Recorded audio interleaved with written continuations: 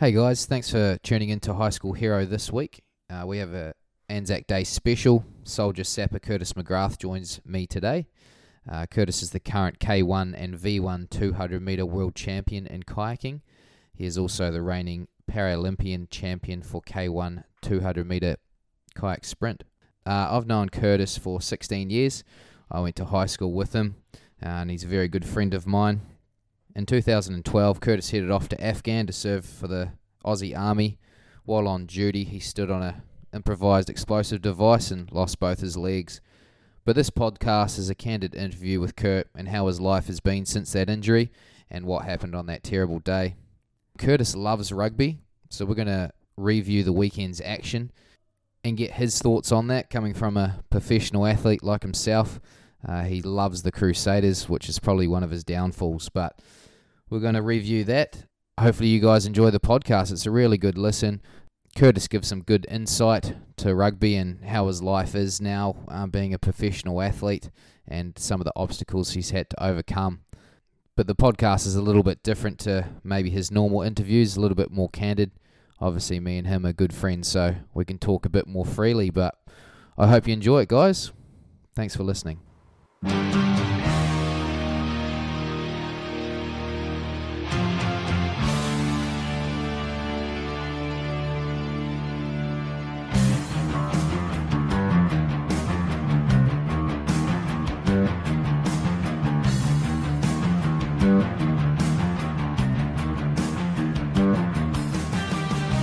Hello and welcome to High School Hero. I'm your host Ryan Frisbee. Today we have a very special guest, one of my good friends from back home and current world champion and gold medalist in Paralympian kayaking. How are you, Curtis McGrath? Yeah, good mate. Thanks for having me. No worries, thanks for coming.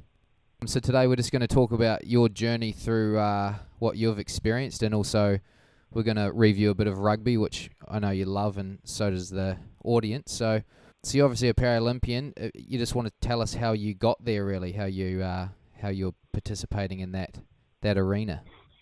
Yeah, so it's a bit of a long story, but so I can sort of divulge into some of the aspects of it. But so I was in the Australian Army as a combat engineer and was deployed to Afghanistan in 2012 in June for a 6-month deployment. And our role over there in Afghanistan was to search the route ahead for the patrol behind us. So making sure we were clearing out the IEDs. And on about 3 months into my tour, we were tasked to go out and establish a checkpoint in a sort of remote corner of the province that we're in, on top of a previously occupied checkpoint, which the Taliban or the insurgency in the area had pushed out the Afghan National Police and had their way with the area. So they laid a lot of IEDs, which was an improvised explosive device, a homemade landmine,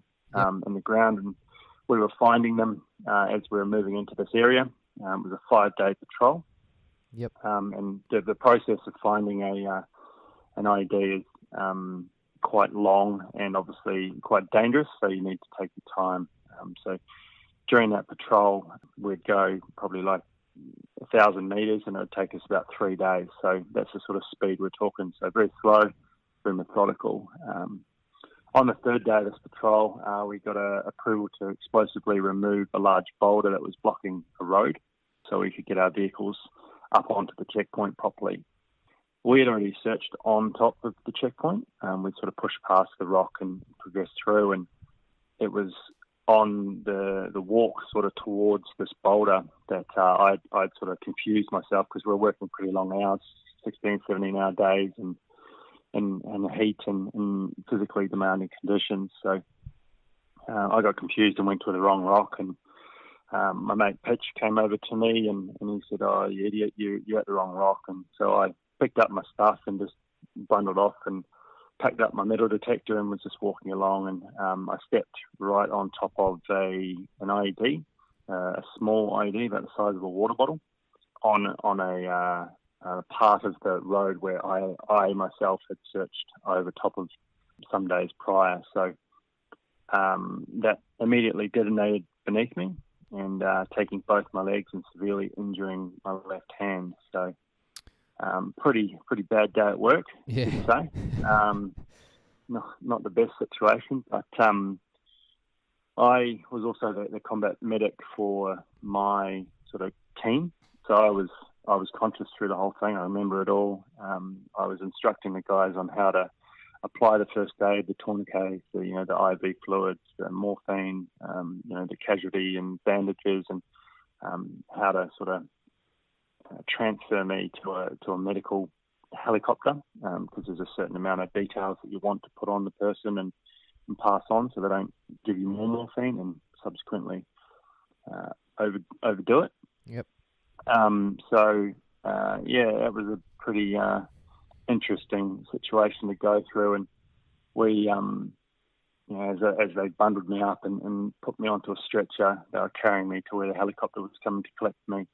And that's when I said, you guys will see me in the Paralympics, and it won't be in the green and gold, it'll be in the black and white. And the boys, they said, I suppose you can walk to the chopper then. So, pretty dark humour, but it was all, they're the boys going through the trauma too. It wasn't just me. I'm the one feeling the pain, but they're witnessing it as well. So just as traumatic for them as it was for me. So yeah. So obviously some definitely a bad day at work. But when bad things like this happen, there is I wouldn't say a silver lining, but good things can happen from it. And you've obviously done that by winning gold at the Paralympics and World Champions and stuff. Can you just tell me what medals you have won since then? And we'll go into details a little bit later of how your recovery was and what you're up to now. But what medals have you got at the moment, mate? What titles do you hold? I'm currently a dual world champion in two different kayak or canoes craft for World Sprint Canoe Championships. So it's a 200-metre event that's over in about 40 to 50 seconds, depending on what type of boat I'm in. One's an outrigger canoe, and the other one's just a sprint kayak. So these boats are incredibly unforgiving. They'll flip you out, and they're very unstable craft, but it means they're very fast. So the World Championships is usually held over in Europe. I'm actually up there in about 3 weeks for a World Cup, but dual World Championship in there, those two, and then also the Paralympic gold medal, which is only in the kayak event, and leading forward into Tokyo, both boat types will be in the schedule. So hopefully I have a shot at 2 medals there, but we'll see how we go leading into it. And you've almost got an unofficial championship as well with your Crusaders winning the Super Rugby last year. I've always wondered, obviously I've been mates with you for, I think we're up 16 years this year. Why do you support the Crusaders? So as a young tapper getting around Christchurch, you start learning what rugby is. So I was 5 when I moved to Christchurch from the Wanaka region, and didn't quite know what rugby was, wasn't too sort of aware of other sports other than jumping down the slide and swinging on the swings. So and then started to, I think that was 1995, we moved to Christchurch. So obviously Crusaders had a pretty good run up there in the 96, 97 and good battles with the Blues, so it made for great watching. And that's pretty much the reason why I support them, and I have done ever since. And I think the first year that the Super or the Super 12 it was at the time, the Crusaders were like second last or something. They were pretty bad, but the next year they won it. So can't really call you a bandwagon supporter, because you did support them when they got second last. So I guess we can't hold that against you. But what we'll do, we'll just take a quick break, and when we come back, we'll review this week's action with Curtis and get his views on it.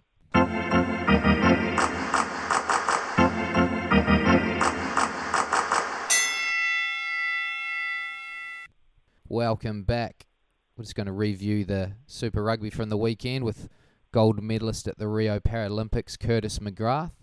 We're going to start with my Otago Highlanders against the Blues. The Landers scored 34 points, won against the Blues 16.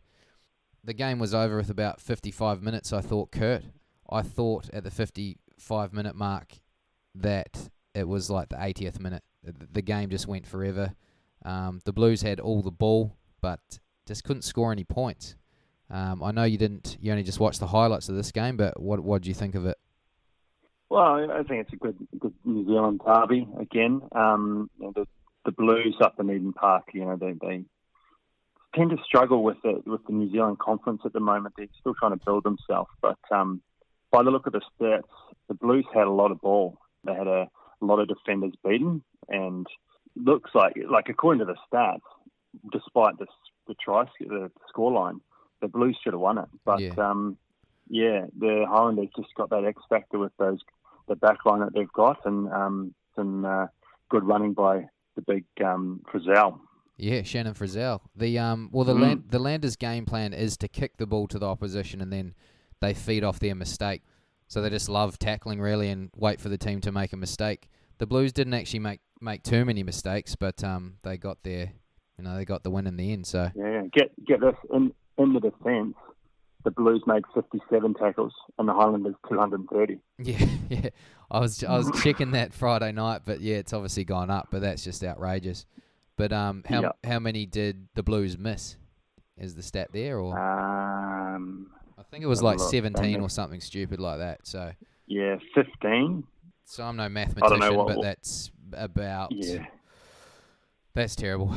I think it's like 66% or something, but yeah. So not good.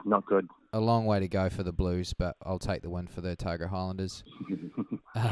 The next game was the Waratahs versus the Lions. So the Waratahs scored 0 points, Lions 29. It's the first time the Tars have not scored a point in Super Rugby, I believe. Something like 300 games.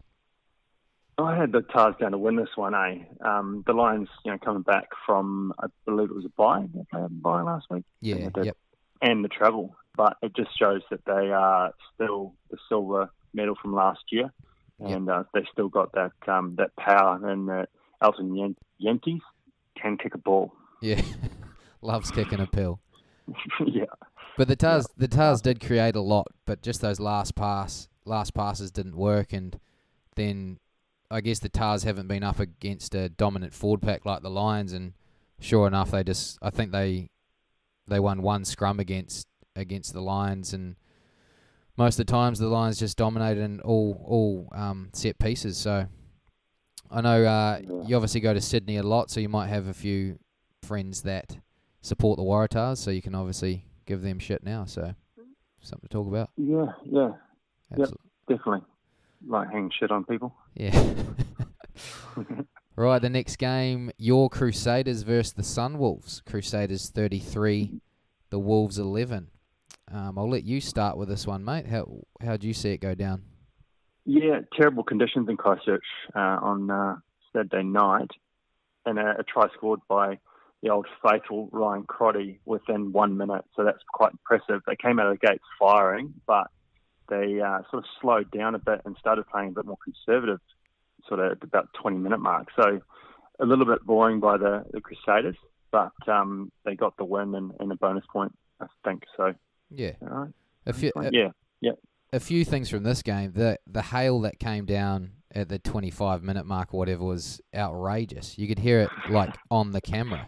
It was like it was on your roof. It was quite amazing actually, and you could see. I wonder if in the rules, what size does the hail have to get for the game's paused?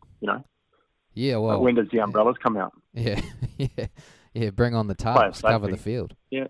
But you could see the hail bouncing off people's heads. Like it was nothing I've seen before, eh? But watching this game, it was one of those games where you like halfway through you're like, shit, the Sunwolves might actually beat the Crusaders here. Those type of games, you have hope, and then you're like, oh nah, they had no hope in hell. The Crusaders were always going to come back. So they got some good players in there, and just goes to show that the Sunwolves have got a lot to learn and develop in themselves, and you're still learning. Yeah, exactly. The best one was Israel Dagg was back, and so was Owen Franks actually. But Israel Dagg, his hair looked a little bit thicker. I don't know if you noticed this. Or maybe he knew the forecast for the hail. I don't know. Yeah, just grew it a little bit, but bit of cushion. That man's definitely balding, so he might have done a wee sneaky in his time he's been injured, but all power to him, I guess. I don't have that problem, so I wouldn't know. Best hairline in Queensland, they say. Is that right? Yeah. So Crusaders get the one there. Next game was last night, the Reds versus the Chiefs. Reds 12, Chiefs 36. The Chiefs came out fast. First 25 minutes, scored 3 tries. They were looking good, and then my boy Damian McKenzie went off, and nothing really happened after that. But the Reds, unfortunately, just have no attack. They just can't structure anything to score tries. How do you see it go? I did watch the highlights of this one. I have not been able to watch any footy in the last sort of 2 weeks, so it's been quite embarrassing. But I watched the highlights on it, and I watched those first tries that you're talking about, and the Reds just are useless at the breakdown. There's no one there to stop those runners off the back of the ruck. So yeah, they've got kids there though. They've got kids there. That's why kids tackling adults. Yeah. How good was that head on Tongator? Tongator that got? No, it wasn't. No, it was Caleb Timu. Got absolutely smashed. Yeah. The whiplash was so bad that they had to go upstairs to see if it was a head high, but it was just a big shot from Johnny Fautau, something like that. The 12 for the Crusaders. We're not being racist. It's just really hard to pronounce his name. Jonathan Foley. There you go. Boom. Yeah, that's him. Google's a wonderful thing. Oh yes. But yeah, the Chiefs. Yes, it is. Chiefs usually have a problem with the Reds, but they're always gonna win this game. It's a bit of a shame that Damian McKenzie went off with a head knock. It was actually Angus Tarval, his teammate, came across. Damian McKenzie was making a tackle, and Tarval kneed him in the head. Damian McKenzie got up and actually walked about 5 metres and fell straight on his face. So he was always going to go off. Yeah, he'll be done for 2 weeks, I reckon, at least. Yep, well, it's usually a 7-day at the least turnaround, but yeah, if you fall straight on your face, you're probably going to have to sit out for a little bit. Yeah, head knocks aren't fun. No, definitely not. No. But the next few games, the Bulls beat the Rebels 28-10. It's a pretty good result for the Rebels. Here on High School Hero, Kurt, we don't really get up for the South African games, mainly because we're busy feeding babies or we're just tired, so... what were you doing at 11 o'clock at night? Anything? I was having a wine, listening to some beats, but other than that, I was always going to put my money on the Bulls on this one. They were the Rebels. They came out of the gates the first games of the season as someone that could be the new face of Australian rugby. But I stand by this comment that the only people making headway in Australian rugby is the women's sevens team. So. We'll continue on barracking for the women's sevens. He's put the trademark on it. You said it here first. As he stands behind it. Yeah, I agree. Yeah, I agree. Can't really say much other than that. I did learn something about the Bulls jerseys those couple first weeks though. They're promoting their local rugby club. That's why they were yellow and green. Oh, okay. So I thought that was a bit odd, but anyway. Yeah. Each their own. It's a bit strange. Next game, the good rivalry between the Sharks and the Stormers. The Sharks got it done at home, 24-17. Just a usual South African game. Heaps of defence, a lot of kicking. Yeah. Mike was a bit wrong by following a team based on where they're from and how much you like the city. Yes. So he was very wrong there. Exactly. In Durban. I just picked the home team. I thought that was pretty easy. We did have a podcast last week, guys. I better tell you now, but it was just one of those days where it didn't work. It sounded like absolute rubbish, so we had to delete it. It's gone probably on the cloud somewhere. You can probably pick it up, but yeah, we had to delete it. So Mike picked the Stormers. I picked the Sharks, so that's one up for me. And then this afternoon's the Brumbies versus the Jags, which we obviously don't know the result because it's 2 hours away. So we're doing this on a Sunday. But do we reckon that the Jaguars will go all right here? They showed some flair last week. Yeah, definitely. Well, it's a daytime game, so that kind of helps the Jags a bit more because the Brumbies are obviously forward dominant.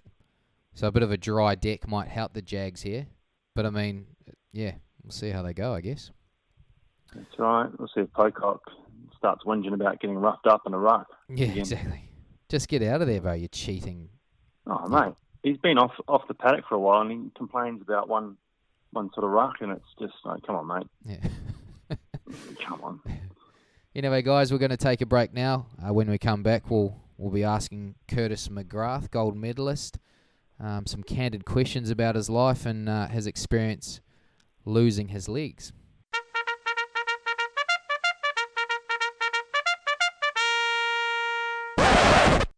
Welcome back to High School Hero. We have a special guest today, Curtis McGrath, one of my good friends. Known him for 16 years, went to high school with him. Since it's High School Hero, the title of the podcast, Curtis, you can relate that I probably was the hero at high school. Did you have any high school hero moments, you thought, in school? I know one in particular. I don't know if you'll remember it. But do you have any high school hero moments? High school hero. So I was very competitive at school. So Still are. When it came to, I'm competitive. But I think my high school hero moment was getting six. So we played social six-a-side cricket, and I was not very good at wearing pads, so very social, have a beer, play some cricket. Yep. I got 6:30, so you have to retire at 30 in a row. So I was quite proud of that moment. Nice. Yeah. I remember one specifically. It was in 7th form, which is year 13 to the Australians. We had a 100-metre sprint, top 8, after participation during the day, and we were running the race. I was leading it, obviously, as always, but I think the cigarettes and the alcohol really hindered my last 20 metres, and a man called Isaac Tankard passed me, so I was like, bugger it, pulled up short, and then you ran past me to get second, and I got third. Yeah. I thought that would have been probably your most memorable moment, wouldn't it? It was one of those ones.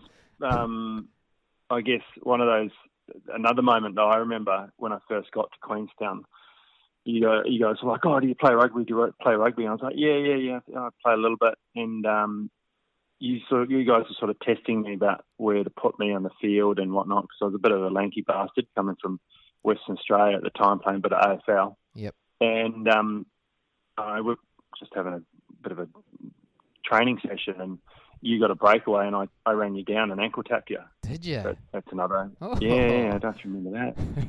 Well, it's actually funny because the first time I remember you is at rugby training, and you're obviously a tall man, and you had these nice brown long legs, but you had the shortest shorts on I've ever seen in my life. They were pretty much hot pants. Yeah. I don't know if you remember that, but yeah, it was outrageous. I do, because the AFL shorts, mate, I come from the West Australia, and it's quite hot over there, so you try and minimise the clothing coverage. Yeah.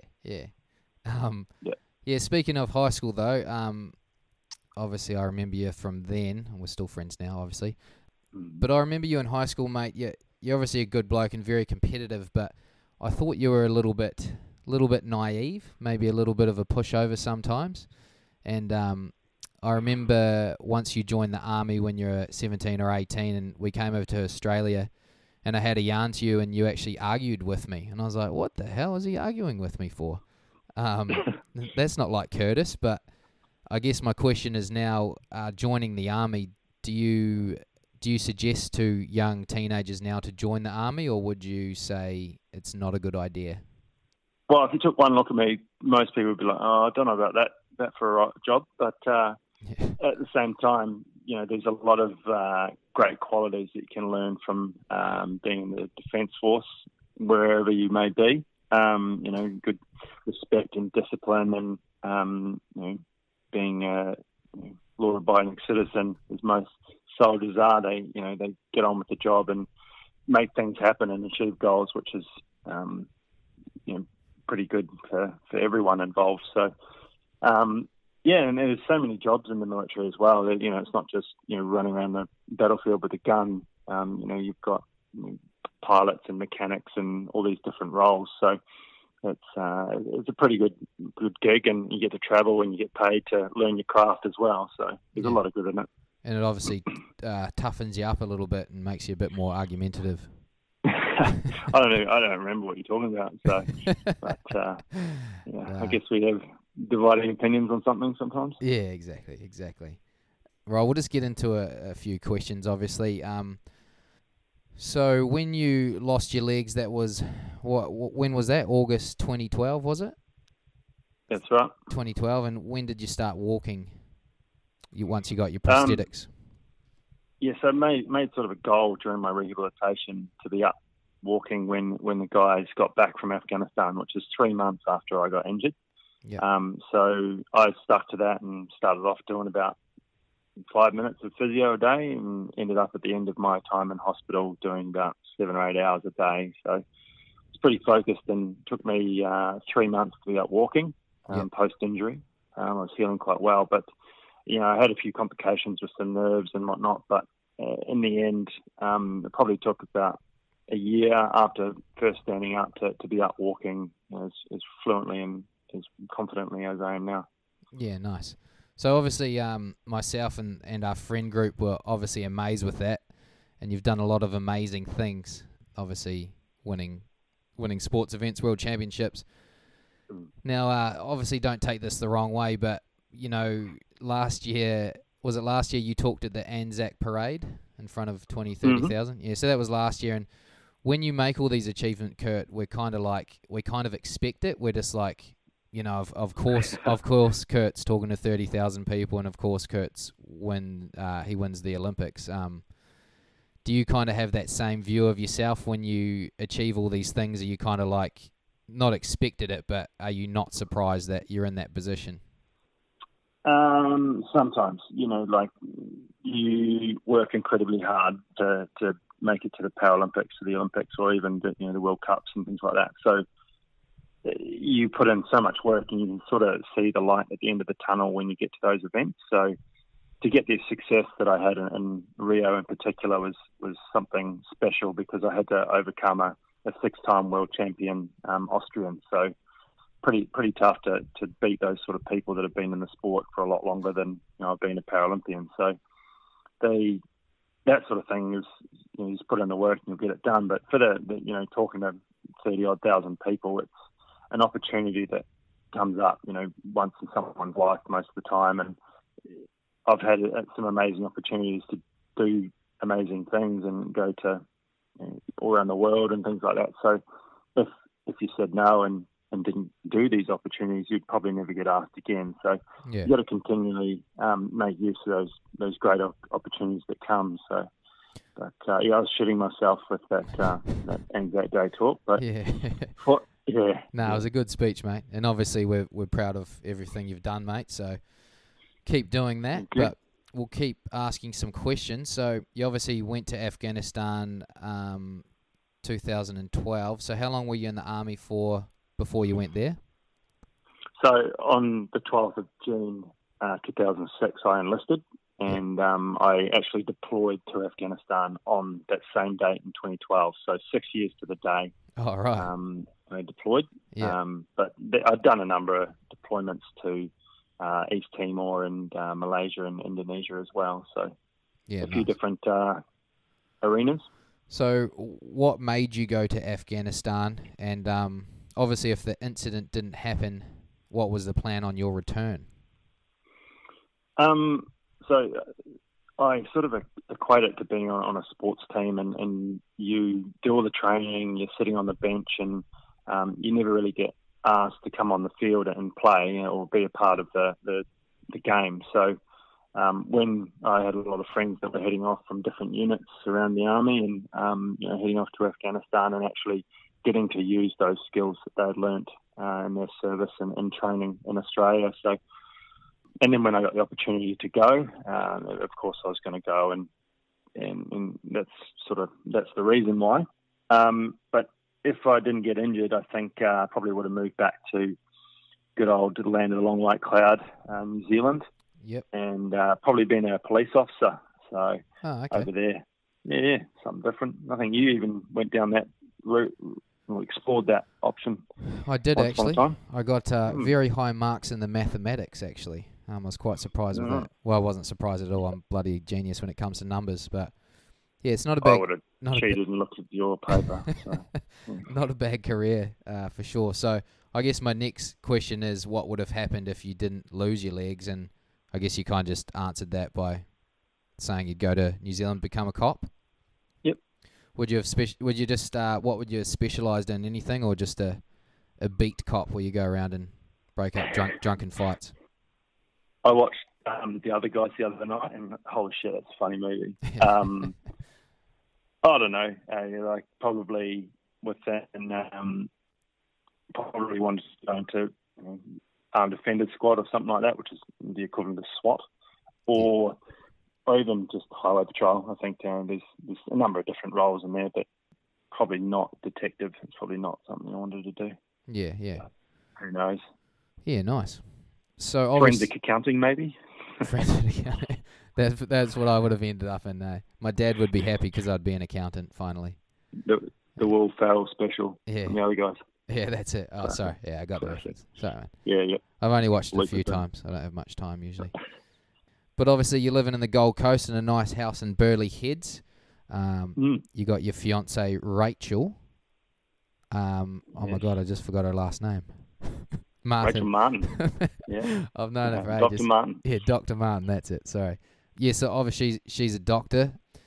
Do you think sometimes your achievements overshadow what she's done becoming a doctor, or do you try reassure her that what she's achieved is pretty amazing as well? Maybe. I guess that my opportunities that have come up at the time of maybe those opportunities wouldn't come to her, but at the same time, she gets to go to work and make someone's day a lot better every single day, and that's a pretty unique opportunity too. So. But Rachel was an incredible person, and when I was in hospital, she had brought her books over. She was studying in Otago University, home in the Highlanders. And she brought her books over and was studying in the hospital room. So incredibly driven and another competitive person. So, but we don't, compete accolades because they're on a different sort of area. But I always come home with these random questions about medicine or stupid questions that most people don't know, and she looks at me like I'm a fucking idiot. So that's all right. Well, to be fair, I know both of yous, and if you competed against each other, and if she jumped into the sporting world and if you jumped into the academic world, there'd be a clear winner. It's definitely polar opposites. Not that you're dumb. Not that you're dumb. You're just more sporty. Well, she rep hockeyed in the UK. So, oh, did she? Okay. Yeah. So, county, that's obviously a big deal over there. Yeah. To be fair, I haven't seen her play any sports. It was just a presumption, but. She's lost those talents. Yeah. The skills are gone. Yeah. So what's your plan for the future, mate? You're obviously going to get married once everything stops being so busy in your life, and do you plan to have some kids, and how many? I suppose some young whippersnappers would be all right, but that's a long way off because Rach wants to specialise first in emergency medicine. So, and obviously I'm not the person carrying the babies around, so that's going to have to be when she's ready. Yeah. But in a couple of years, I'd say that'll come too. But in the future, there's a world of opportunities that are out there, and certain sponsors and things like that have opportunities for me with some jobs and things like that in the future. So looking forward to Tokyo at the moment, and you can't look too far ahead. Like obviously, you need a little bit of a life plan and some goals in there, but you can't make too many goals as well. Otherwise, you won't achieve the first one you made. Yeah, true. So when you have kids, do they come out with legs, or are they missing legs? I hadn't thought about this. Might be a question for Rachel Martin. That's good times. So obviously the Commonwealth Games were just in Gold Coast, and you were presenter. We talked within our friend group, and you definitely have a face for the TV, not radio. So what sports did you cover, and actually how did that opportunity even come up for you to present at the Commonwealth Games? Yeah, so I'll answer that last question first. It sort of came about. I was doing some stuff with the Invictus Games, which is a Paralympic style event for wounded, injured, and ill soldiers that's coming to Sydney in October. So get your tickets soon. Yeah. Nice. And then the production head of sports production approached me at an event and asked me what I was up to for the Com Games, and they'd like me to come on board. And I was like, oh yeah, bloody oath, that sounds pretty good. Yeah, nice. And I sort of came on board not really having any experience in sport TV, which is a bit of a nervous time as you approach the games. And so it was a great opportunity because I got to be a part of that side of things. My sport is not in the Commonwealth Games. It's predominantly a European sport, and there's only one or two countries in the whole of Europe that are Commonwealth. So, yeah. I did triathlon, rugby sevens, the powerlifting, bit of athletics, with more of a focus around the para athlete side of things. So got to talk to some amazing individuals like Kurt Fernley and Lauren Parker, who have amazing stories and have achieved some pretty amazing things. But the rugby sevens was pretty cool to be a part of that. Obviously, there's no para division of that sport, but it's like we were talking about before, a bit of a New Zealand sort of flair in those medals in the games. So it was great to watch and great to be a part of.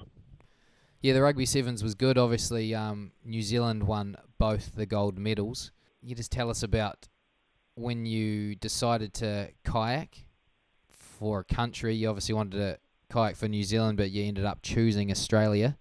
What was the reason behind that, mate? Yeah, a pretty tough decision, but it was a decision. So I started all my sort of trials and seeing if I had the talent enough to sort of make it as a Paralympian for New Zealand.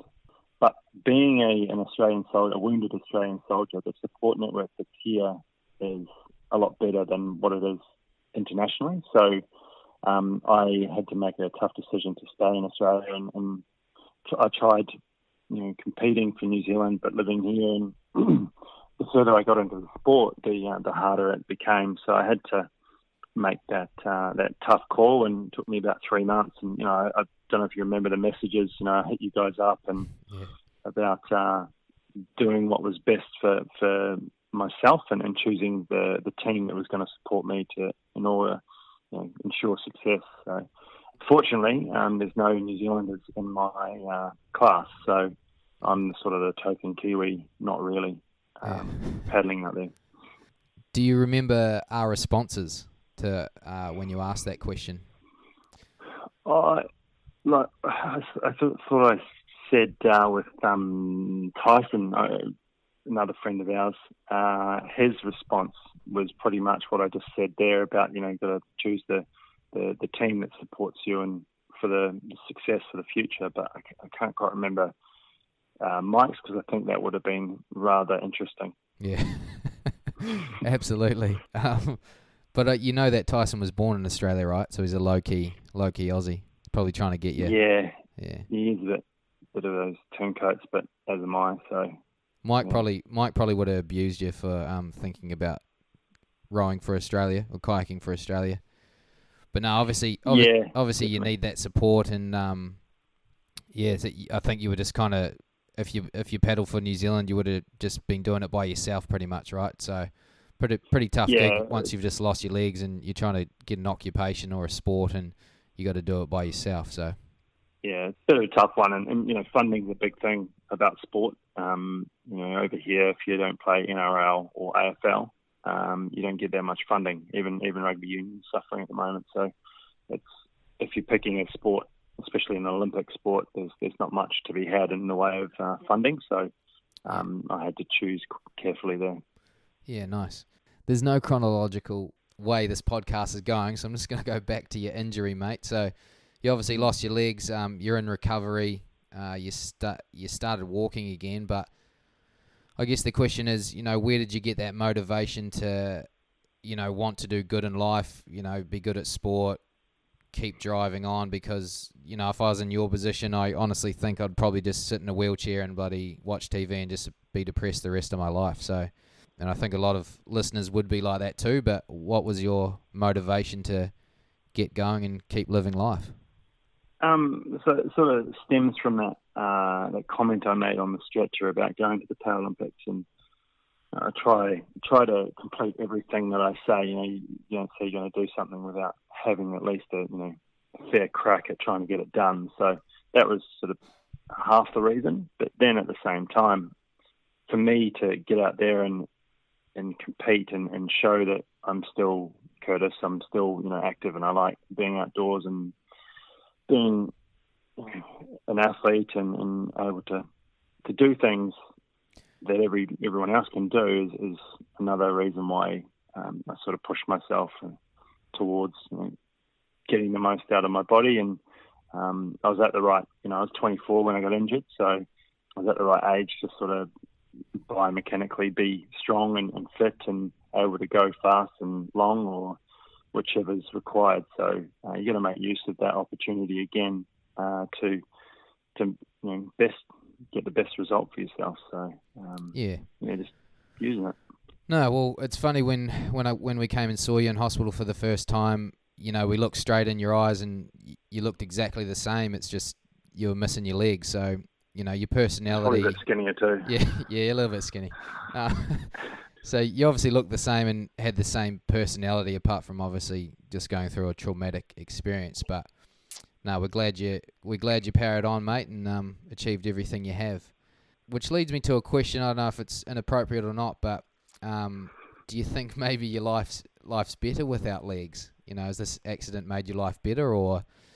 Yeah, I believe so. There's certain things that have come up that, like talking to 30 or 40,000 people at the Dawn Parade, Dawn service in Canberra last year, or help commentating and presenting for Channel 7, like that would not have come about if I had not been injured. Sure, life would be a little bit more routine, a little bit 9 to 5, you could say, and there's nothing wrong with that, but there's certain opportunities that pop up now, and you're like, oh yeah, I could do that, that'd be awesome. So yeah, traveling around the world and competing for whichever country is, it's good fun, and you make great friends. It definitely gives you a different perspective on things as well. Like that was a pretty bad day on the 23rd of August in 2012, and now I think I've grown as a person and become a better person because of that too. Yeah, that's a good perspective, and I think me and you are the same, where we think things happen for a reason. So obviously it's not a good thing that happened, but maybe it is in the end. But I think we're both on the same belief that things happen for a reason, and this has happened to you, and you've made the most of it, mate. So well done for that. Yeah, definitely. All right, mate. So we're just going to lighten things up before I let you go. I'm just going to give you two scenarios, which one you like best. So we're going to start with beach or farm. Farm. Pie or sausage roll. Oh, it can't be a good pie. That's true. Aussie pies are getting better too. I'll give them that. Yeah. Sam Cane or Matt Todd? Matt Todd. Crusaders. PlayStation or Xbox? PlayStation, man. Volkswagen or Jaguar? Ooh, I think Jaguar's a good ride at the moment. They are your sponsor, so you'd hope you'd say that. Yeah. Blonde or brunette? Brunette. Oh, your missus is redhead though. Yeah, I know. You didn't give me that option, did you? Oh, I thought you would have overridden me there. Yeah. Girls or boys? What? Men or women? Woman? Unless it's Saturday, obviously, because Saturday are for the boys. Yeah, it's true. And the last one, Richie McCaw or Ben Roberts-Smith? Oh, depends on what you're doing with them, I guess. If you're charging machine guns and slaying people, I think you want Ben RS on your side. But Man did play a whole World Cup with a broken foot, so Richie McCaw's a bit of a legend. It's just who you prefer, really. What do you like better? Yeah. I think Ben's a bit more easygoing, so Ben Robert Smith. He's a lot bigger too. I don't know who would win a fight in that either, because Richie's quite a strong man. Yeah, but Ben has killed people, so he has some experience. Yeah, exactly. Yep. But anyway, mate, thanks for joining me today. Curtis McGrath, gold medalist Paralympian in the K1 or K2, 200 metres. K1, it's a single person kayak. Oh, yeah. Apologies for that. Apologies. I should ask you more questions as a friend, but obviously I don't. But thanks for joining me, mate. It's been a great podcast, and thank you, everyone, for listening. Just remember to like us, rate us, and share us on Apple Podcasts and also Facebook at High School Hero Podcast. So, Kurt, thanks once again for coming on, mate. No, thank you. Cheers. We out.